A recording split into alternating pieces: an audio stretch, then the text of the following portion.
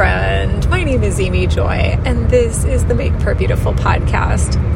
I was talking to one of my friends who went to a counselor for just some help with marriage conversations, and she had such a great basic understanding of the 5 different types of disagreements and resolution that people can have. And I truly thought this was so good, I wanted to pass it on. So the first one would be one person gets their way. So if my family is trying to decide between going to Hilton Head and Mackinac Island, and I want to go to Hilton Head and my sister wants to go to Mackinac, one or the other of us is going to get our way and the other one is not going to. So second method would be to alternate.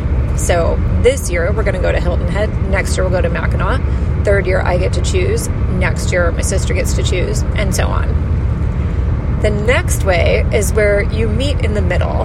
And this one is maybe a little bit challenging, but I think an example would be, instead of going to either place for 10 days, we will start at Hilton Head for 3 or 4, and then we'll all travel to Mackinac.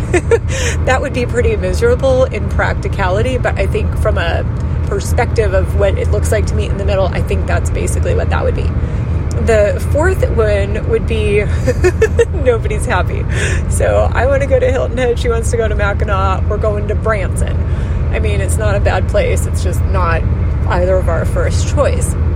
And then the fifth way is just to say, we're actually just different. And so in that case, I go to Hilton Head and she goes to Mackinac, and that's just how the vacation goes this year.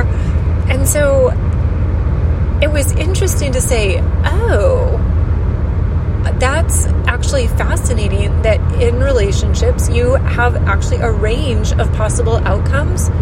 And so I think as much as I might like to get to a point of full agreement with my husband at all times, if that doesn't actually happen, then having a point of like, well, I'm going to go to this place and you're going to go somewhere else.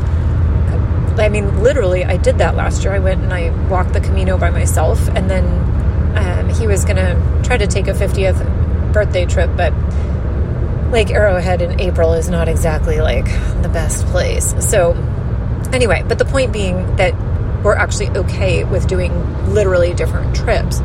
But it's interesting to say that could apply in various other ways as well. So Lord, I thank you that you've given us tools and that you don't expect us to just always agree or have one person always disappointed or something, that there are options for healthy relationships. And so we just ask that you would bless the different relationships that we have, Lord, whether they're marriage relationships or friend relationships or business relationships, that we would be honoring of you in the different ways that we interact. Thank you, Lord. Amen.